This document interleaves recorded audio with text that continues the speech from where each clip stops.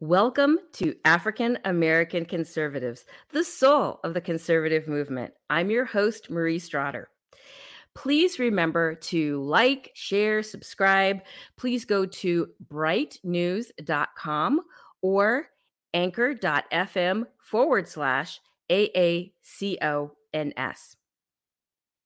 We're talking history today here at AACONS. Today's guest has written a number of historical tomes and joins us today to discuss his latest. The history of this country is replete with examples of courageous young men and women who emblazoned the path to freedom and liberty. What's astounding about this, when you go back and study their lives, for the most part, these people are relatively young, at least by our standards.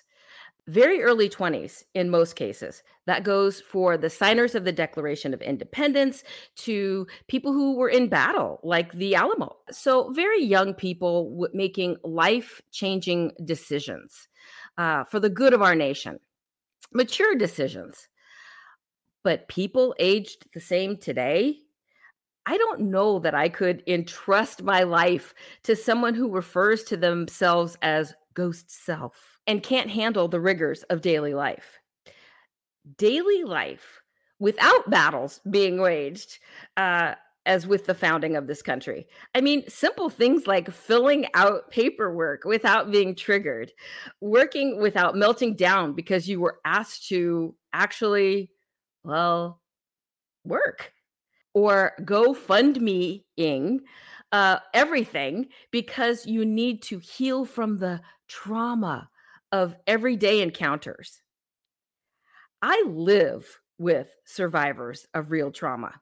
So these kids in these latest viral videos, one, a transgendered barista crying because the shift leader dared to schedule this person for 8.5 hours with a crew of 4 and actually asked that work be performed.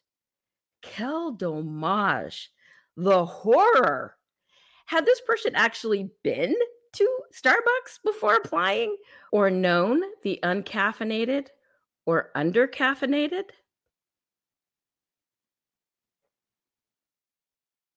Another viral story is about another trans student establishing a GoFundMe to be able to heal from the trauma of a non-Black person dancing to hip hop in front of them on campus who pushed back when the trans student called them out on it.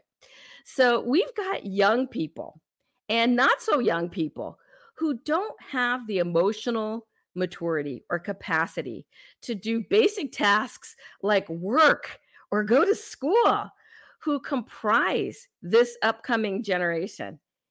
They'll be making decisions and voting. We're in for some real trouble.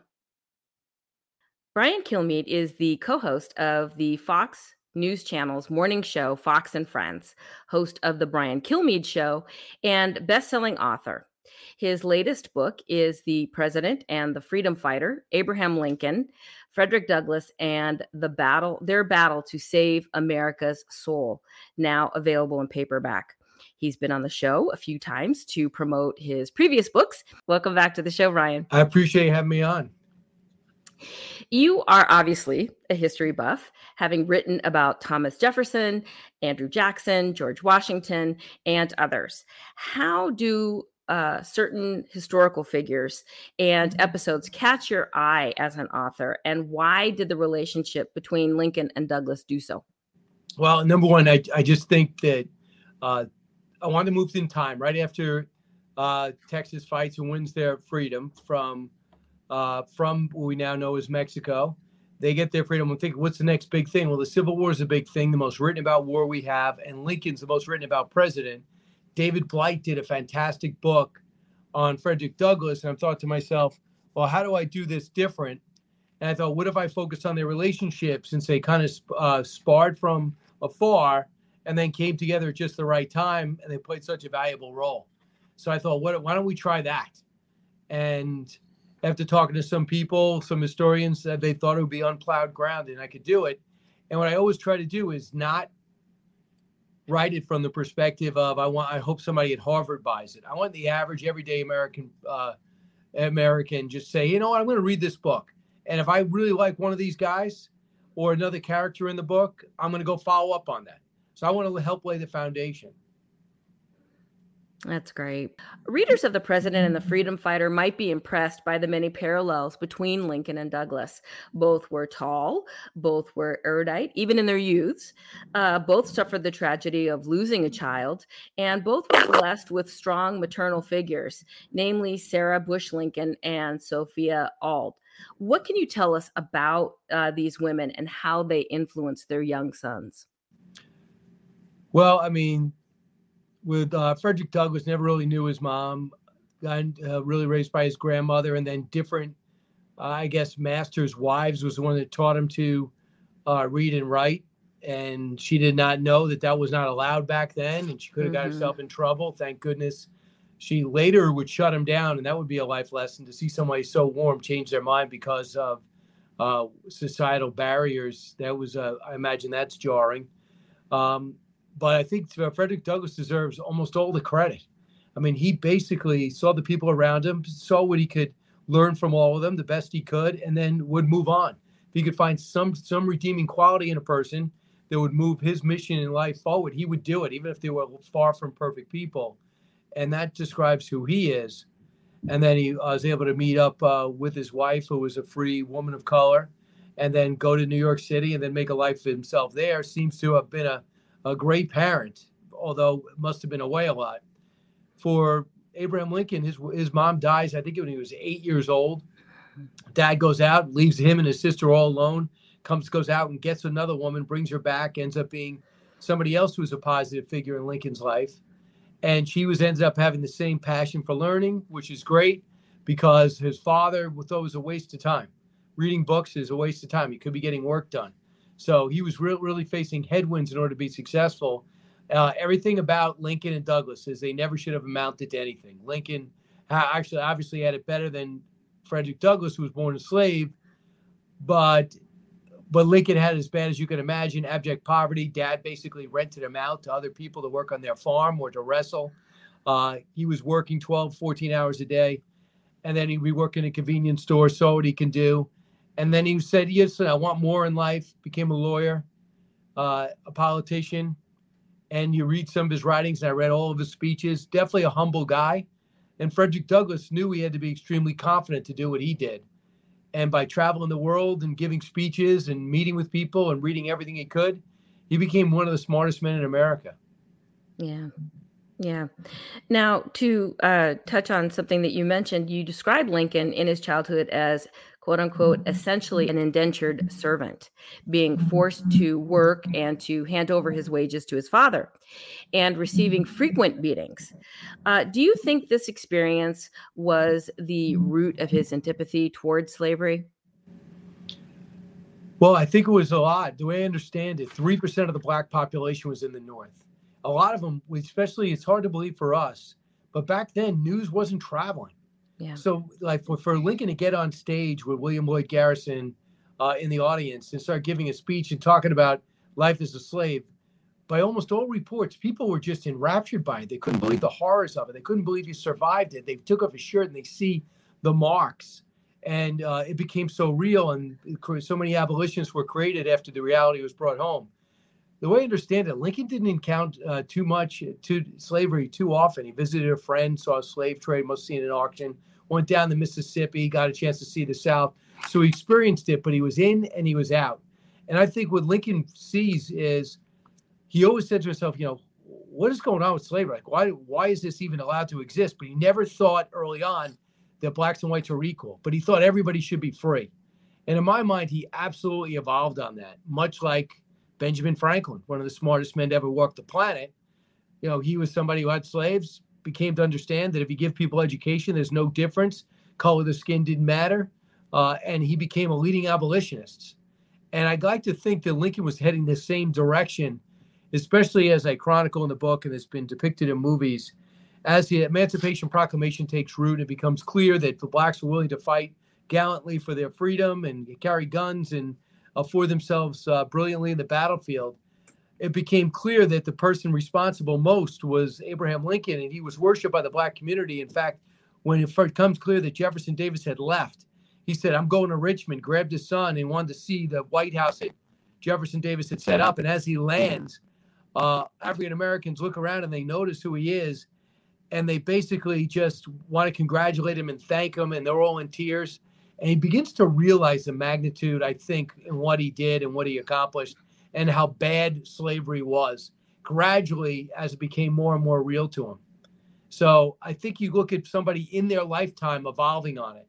And I think by the end, when you see the way he greets Frederick Douglass at the second inaugural, when you see the way Douglass came back at him, you knew that if Douglass was dealing with a racist, he would have made it clear in all of his books, but he wasn't. He was dealing with a man who was of his times. Right.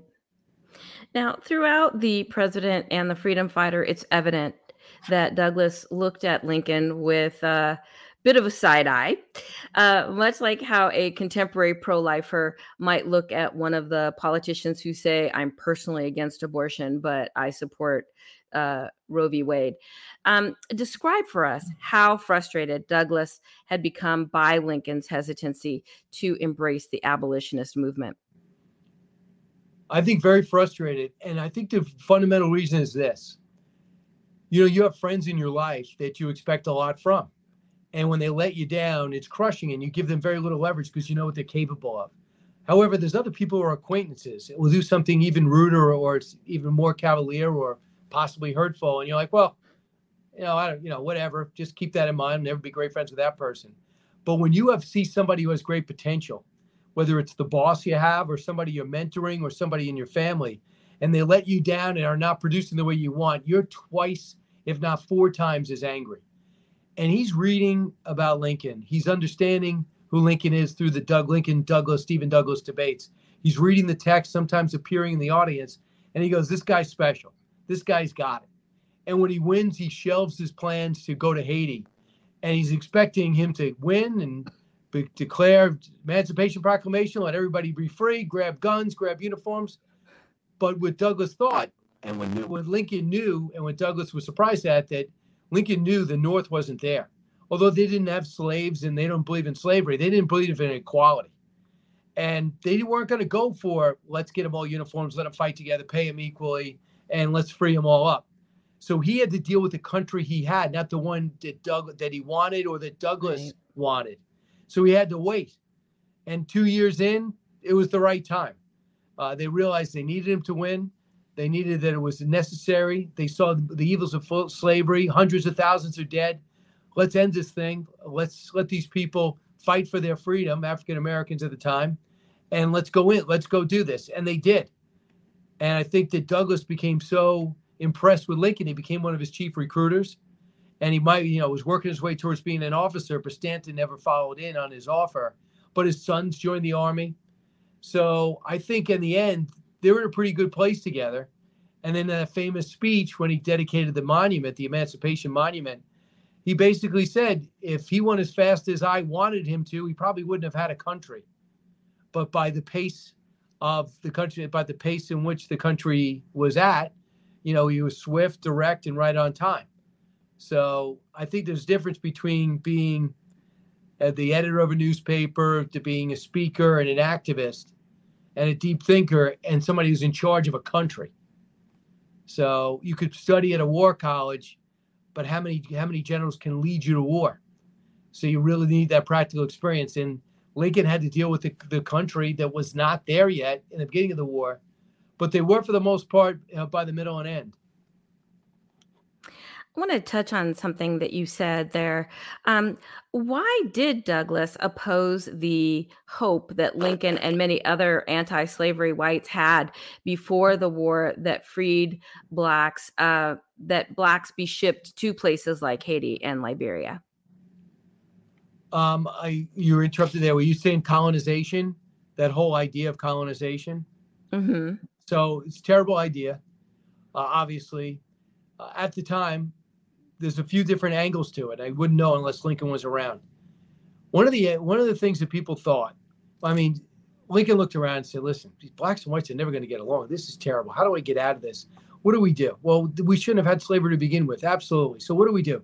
Well, let's see if they want to go back. They came here against their will. Maybe their will is to get out. So he invites some African-American leaders to the White House and says, listen, how do you feel about that? I'll give you some money, set you up with some housing. We'll provide the military to transport you. But do you, your friends and family, want to go back to where you came from, where you were grabbed 150 years ago? And for the most part, every African-American that was confronted said, are you kidding me? We're Americans. We're staying. We're going to fix this country. We're not leaving this country. And they were insulted by it. Now, do you notice he didn't ask Douglas to go? And he knew that Douglas was the #1 African-American in the country, known around the world, known in Ireland, England, Scotland, speaking all over Europe. Everyone worshiped Douglas. So why wasn't he invited? There's a theory there, and I think it's solid. Lincoln had to show the country, I tried everything. And that we have to learn to live with each other. But until he tried everything and showed it, he couldn't just say it.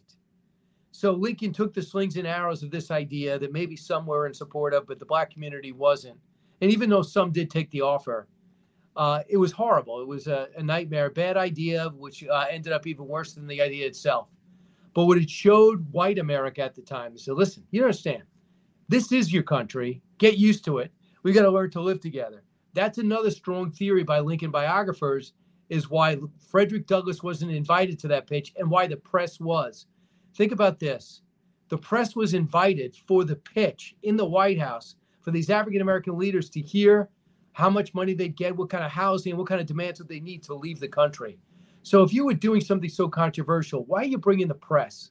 Because you wanted word to get out that this Lincoln is trying everything to bring peace back to America, including righting a wrong, which is taking people against their will to the country to work as a slave. So that's a theory that a lot of Lincoln biographers have. But obviously in life, there are people who have ideas. They end up good, they end up bad. That was a horrendous one. Well, given that, Brian, why are we, 150 years later or so, still talking about reparations? I don't know. I mean, that's relatively new to me, besides studying the history books, something that's happened over the last 15 years that people are talking about that.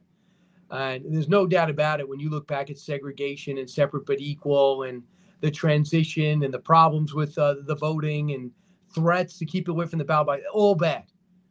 But as we look through history, there's a lot of good. A lot of great people stepped up to do great things. Booker T. Washington, Frederick Douglass. There's a lot of great white people, William Lloyd Garrison and Gerrit Smith. They did great things along the way. So they should be heralded, and along the way, they were villains. And there's other people that are just victims of their times. They were born and they grew up and they said, those people work for free and these people don't, and they're better than you. And that's what you learn at 2, 4, 6, 8, 10. And then all of a sudden you look around and you hope to go, wait a second, isn't this wrong? Like every 18-year-old is looking at America now today and say, isn't this all wrong? I remember there was a dialogue between, not to get too on a tangent, and when I was studying for this book, I remember this dialogue, and I wish I pulled it out. And everything I read, I didn't. But essentially, to paraphrase, it was this. Douglass was friends with a lot of white kids, and they didn't see any difference. They treated each other equally. And they talked to each other, and they said, we're just going to have to wait for the next generation to understand there's no difference with people with the color of their skin. And think about that. Here they are, probably in the 1840s, two 12-year-olds, 13-year-olds looking at each other going, there's no difference between us. Yeah. Now, they've evolved, but that 72-year-old or the 68-year-old, let's say, or whatever the 62 is old then, they grew up in that environment. Like Jefferson knew it was wrong, but he didn't create it. As smart as he was, he didn't shake it. They knew they wanted to set us up to phase it out. That was their goal, because to stop it on a dime back then, the best I can ascertain, I didn't live then, was going to be economically impossible and impossible to convert people. But they fundamentally knew it was wrong to do that to another human being. But all you do in 2022 is say, don't think 2022. And we know how wrong it is. Think about 1712 and think that this was existing in every continent, and think that Indians had slaves. I can't do the definitive history of Africa, but I heard African tribes had slaves of other tribes. You probably know more than me. So we are the hardest on ourselves. If you're born here and you look back at my great-great-great-grandfather and mother was a slave, were sold, I understand the anger, but don't blame me, because I'm just as horrified as you are. But right. I don't hate the country. I see the process that we went through to get where we are today. And I still say the most successful multicultural country in the history of the world that people are still trying to break into while we speak.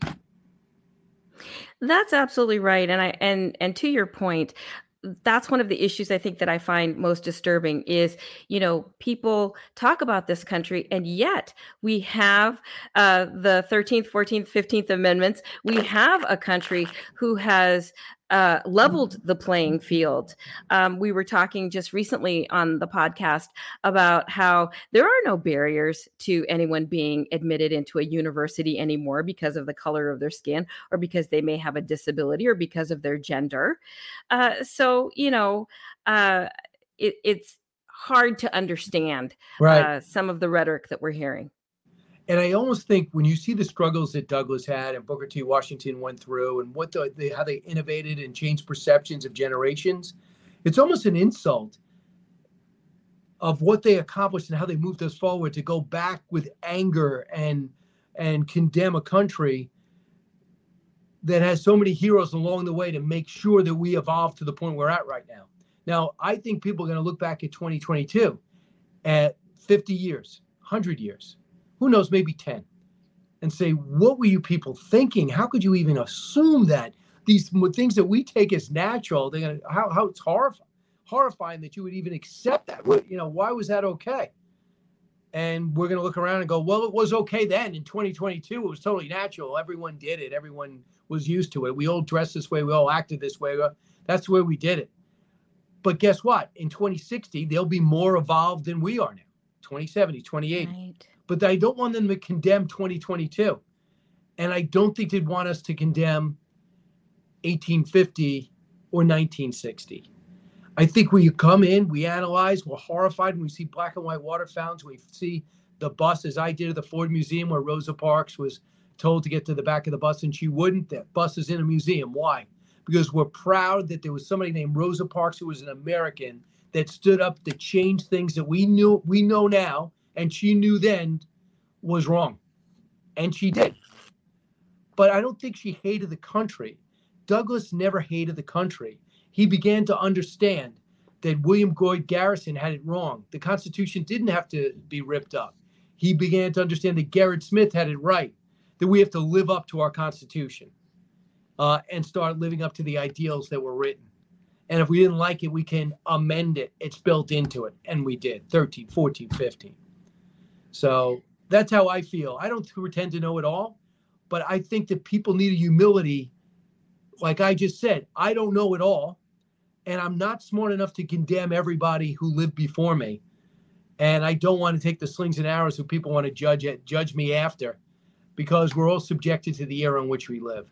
And we should just salute great people like Douglas and Lincoln for who they were and where they came from. They came from nowhere. No other country would you be able to rise from nowhere, literally a slave, to one of the most respected men in the free world. And we know Lincoln is still looked at as the greatest president we ever had. That's right. Now, you described John Brown's attempt to recruit Douglas to assist him in his famous raid on Harper's Ferry. What role did Brown have for Douglas, and would the outcome of the raid have been different if Douglas had agreed to help? I think it was, my opinion, it's a suicide mission. Idealistic to think they could pull it off. What they wanted to do is use Douglas's name and fame to rally the slaves in the South to rise up against their masters and fight for freedom, report to the garrison, get some arms, and take a portion of the country, perhaps. And Douglas said, well, I appreciate the sentiment. I'll take a pass, thank you. But all his paperwork was everywhere, and the meetings were prevalent. And, Uncle John Brown was an uncle to his kids. He was over so much. So you can't pretend there was no link. But Douglas didn't think the South was ready. And to me, he was right.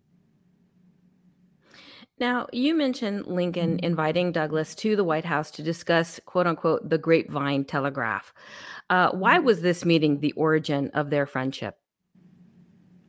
Well, Douglas got online, and you could get online back then and go see the president. I'm not sure he'll see you, but even though they're in the middle of a war, think about this. No fence around the White House, line up to see him. No security, maybe one person. Maybe that's why John Wilkes Booth was successful, by the way. Yeah. But as soon as Douglas got online, word went out. They passed the word, that he's there. He walked right past sitting senators. They ushered him right in. And that's when the two engaged almost immediately. Frederick Douglass, great to see you. And Mr. President, thanks for seeing me. He described seeing the president so long and so big for the chair, he sprawled, his legs went into 2 rooms. And they just got into it. Why did you do this? Why did you do that? What about whatever free the slaves? What's your timing? Let me show you the paperwork I had. I know you've been you condemning me in various works about X, Y, and Z. And they hit it off to the point where they were supposed to meet again. And then Douglas had a previous engagement. And they met and they talked about how they were going to form their own John Brown insurrection and rally the African Americans to rise up against the Confederate Army and to rise up against their masters and let them know a way out. And just as they were devising this, Grant went to town and started having huge success. And they said the first thing I got to do is get reelected, because whoever has president right now is I'm pretty much the only one that was going to hang in there and win this war. And Douglas said, all right, I'm going to help you get reelected. Let me go to work for it. Let's come up with a strategy. And they worked on that. They worked on the insurrection. They worked on equal pay for African Americans. They worked on officer opportunities for all the infantries they were setting up, all the black infantries they were setting up.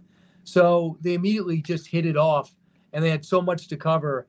And I always say this, that if Lincoln was allowed to finish the 1860s between Grant, which we now know, we didn't know how special a person he was for years, and from what we know of Douglas, can you imagine those 3 flooding the South with teachers and housing and helping with the transition, using the Army to provide security? And I believe that even though there would have been hiccups regardless, and some version of the KKK and people intimidated at the voting booth for a while, I think for the most part, if Lincoln was allowed to survive the 1860s and fill out his term and maybe a third, I don't think we would have needed the 1960s. Yeah. Yeah. Now, as I alluded to in my monologue, history is replete with stories of young men and young women who have made a difference in this country, many in their early to mid-20s. I think of our mutual friend, Alan West, who reads the letter from William Barrett Travis. But today, people in the same demographic are rushing to safe spaces triggered by work, math, milk. Yeah, I blogged about that one. Milk. What has changed to put our youth on that trajectory, and how do we change it back? This is a good question. They say it comes from schools. I mean, I'm seeing it with people that I know, young people that are just militant. If you're a white person, you're privileged, and you should, get out of the way of socialist tendencies. You should give up what you have, because obviously you got it by cheating for it, and no blacks could ever be successful. No minorities will ever thrive. We are a country born on stolen land, which was fueled by slavery. Really? Thanks for that. Usually our enemies would say that about us. Now we're saying it about ourselves. I imagine it's coming from the schools, and I hope people are alerted to it. And if we could find a way to have the money that's afforded, let's say a public school for me would have been back then maybe $5,000. Well, instead of putting me in public school, give me that $5,000 voucher and let me go somewhere else. Because if they're going to teach that, you're going to lose a lot of students. And that's the only thing that would change the curriculum. When these public school classrooms are half full and there's no teaching jobs to be made, these unions wouldn't have a leg to stand on, and they'll have to change. That's what I hope. We see this rush to erase history. Again, I'm triggered. Everything triggers me. And this push to resegregate ourselves. Why are we so uncomfortable to have difficult conversations about the history of this country? And what can we do to reverse it? Well, I'm trying. I mean, I just want to tell true stories, build them around for the quotes of the people. Make sure there's tons of footnotes, and let people know this is your history. This is how special these guys were. I mean, here's how, and women, and here's how flawed they were. I'm right, Sam Houston, the Alamo Avengers, right before the President of Freedom Fighter. And what I did in President Freedom Fighter, I talked about what you just mentioned, Marie, and that is what's happening in the news around this story. What's happening in the news since it published is they ripped Frederick Douglass's statue out of the ground, Yes. 2 of them in Rochester. So that's in the afterwards, which you're going to find in this book. And the Tuskegee Airmen. It's crazy. Yeah. You should be making extra monuments, not taking them away. What is the mission? And then they're trying to take Lincoln off of grammar school, and the monument that was dedicated. I don't love the design. Frederick Douglass didn't love the design, but it was paid for by this Freedom Monument, shows an African-American based on a real person. Yes. Standing up, breaking off chains, and Lincoln standing over them. And a lot of people in the Black community and the white community said, it's not a great image. I mean, whose idea was this? Can I tell you whose idea it was? It was freed slaves who paid for this. Maximum contribution was $5, and hired Thomas Ball, who happened to be located in Italy at the time, to make a design, a sculpture that would talk about this great moment 10 years after his death by this great president. So Douglass looked at it and said, don't love this, but I dedicated. I understand what they're coming from, and it does show a Black man rising. So I understand the symbolism. But then when things start going George Floyd crazy, they start coming for this monument. And I believe if it wasn't for the great-great-great-grandson of Frederick Douglass to say, leave it. Yeah. And I suggested you put another statue of Douglass maybe reading his famous speech that he gave that day in the park, Lincoln Park. Why wouldn't that make more sense? They haven't done that yet, but I'm big into that. So you want to put context around Jefferson, put a plaque there. And if not, why don't you put other great moments around Jefferson statues? So I looked down and I said, okay, that statue was built in 1820. Man, that looks good, or that looks beat up. Instead of, I have everything in my past from imperfect people. They're all taken down. So we become a nation of pedestals. So instead of going to Jefferson and learning what the people back then thought of him, and then seeing the plaque of the negativity, maybe you talk about the slaves that he had, the relationships that he had. Maybe you talk about it. Maybe that's there. He also had 126 slaves, whatever it was. You want to put that there? Absolutely. But don't take the past down. That's right, because we have to learn from it. That's the whole point. But look what you can learn from Jefferson. That's right. The guy never stopped reading and learning, inventing. Every day he set up a little hammock situation in between his living room and desk so he could sleep quickly and get back to work. Every day he was in the middle of 5 books. He just felt like there was so much to learn and to know. And this guy used all of that intellect, that brain power, to help form our country. And because he had slaves, I'm supposed to take down his statues and stop reading his books? Don't think so. Yeah. That's right. If you're just joining us, our guest today has been Brian Kilmeade. His latest book is The President and the Freedom Fighter, Abraham Lincoln, Frederick Douglass, and their battle to save America's soul. Brian, how do we continue to follow your work? If you just go to briankilmeade.com, I'm going to have a book tour. I'm going to be I'll be in Scranton. I'll be in Myrtle Beach. I'll be in Hollywood, Florida. I'll be in Brandon, Mississippi, talking about all my books on stage. If anyone's around there, I hope to see you. There's still some tickets left and VIP opportunities I could talk to you before the show. And I'll be right the next day in Tulsa, Oklahoma, then signing books in Oklahoma City. I'll also be in St. Louis, and I believe out McAllen, Texas. We have a great radio affiliate there. So I'll just be able to talk about this book again, but also add context, which I added to the book, so additional information. Excellent. Thank you so much for being our guest today, and I hope you'll come back and talk about the next book. Yeah, thanks for reading in the great questions, Marie. Thank you. Thank you. And do you need to download this? You okay? I think we're good. Okay, thank you. Thanks. And there you have it, Brian Kilmeade. So let's see what DK thought about that. DK, come on in. Hola. Hola. What did you think? Yeah, I thought it was a great book. He made a lot of interesting points. One point I wanted to mention was that I think he was right about Lincoln, that if Lincoln had come into office as the great emancipator that he became, that he probably would not have come to office. I don't think the country was ready for a Republican politician to declare on first day of the job that he was going to free the slaves. I don't know if even the North would have accepted that at the time. So we were blessed that Lincoln evolved at the pace he did. And I want to touch upon your monologue about how men and women of the past became great at a very early age. And I was talking about Frederick Douglass. He's a guy who was born a slave, spent the first 2 decades of his life as a slave, and did not even know the alphabet until he was 12 years old. It's crazy to think about, isn't it? Yeah, it's amazing Yeah. how quickly he evolved, because by the time he was 20, he had just escaped slavery, and within a few years, this guy who had only just begun to learn how to read, he was known as a great abolitionist writer and a lecturer. Yeah. And he did a lot of great things. I noted a few. He was well respected by William Lloyd Garrison and John Brown, who were the two leading white abolitionists of the time. He was a he was a friend and encourager of Harriet Tubman. Spoke very highly of Harriet. I think he's the one who Yes. gave Harriet Tubman the nickname the General. And like Brian Kilmeade mentioned, that by Lincoln's second inaugural, that Lincoln had pulled Frederick Douglass to the side and said, "There is no man in the country whose opinion I value more than yours."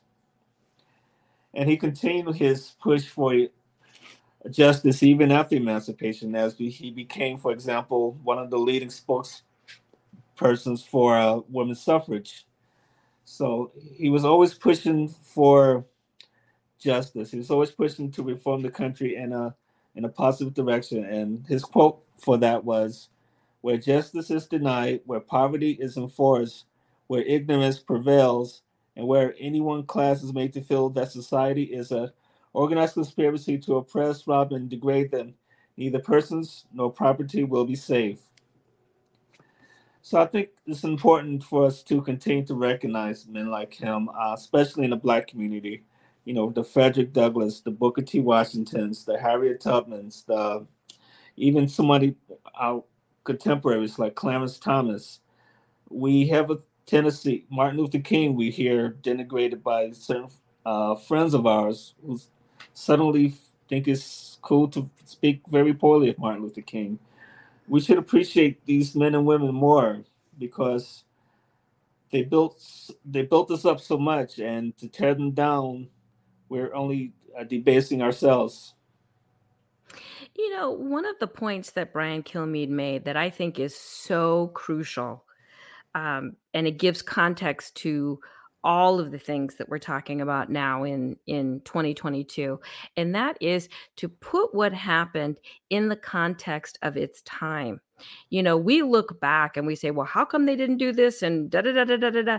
And you know, to have some of these conversations back then, and as you said, you know, for Lincoln to come in and say, hey, I'm going to free the slaves, you know, all of these things, these people lived in the times that they lived in, and we see great things from them. We see that they accomplished great things, but you know, people had to evolve, and we don't give them the grace to be able to do that. And the political mechanism, I think, to do that. You can't just come in.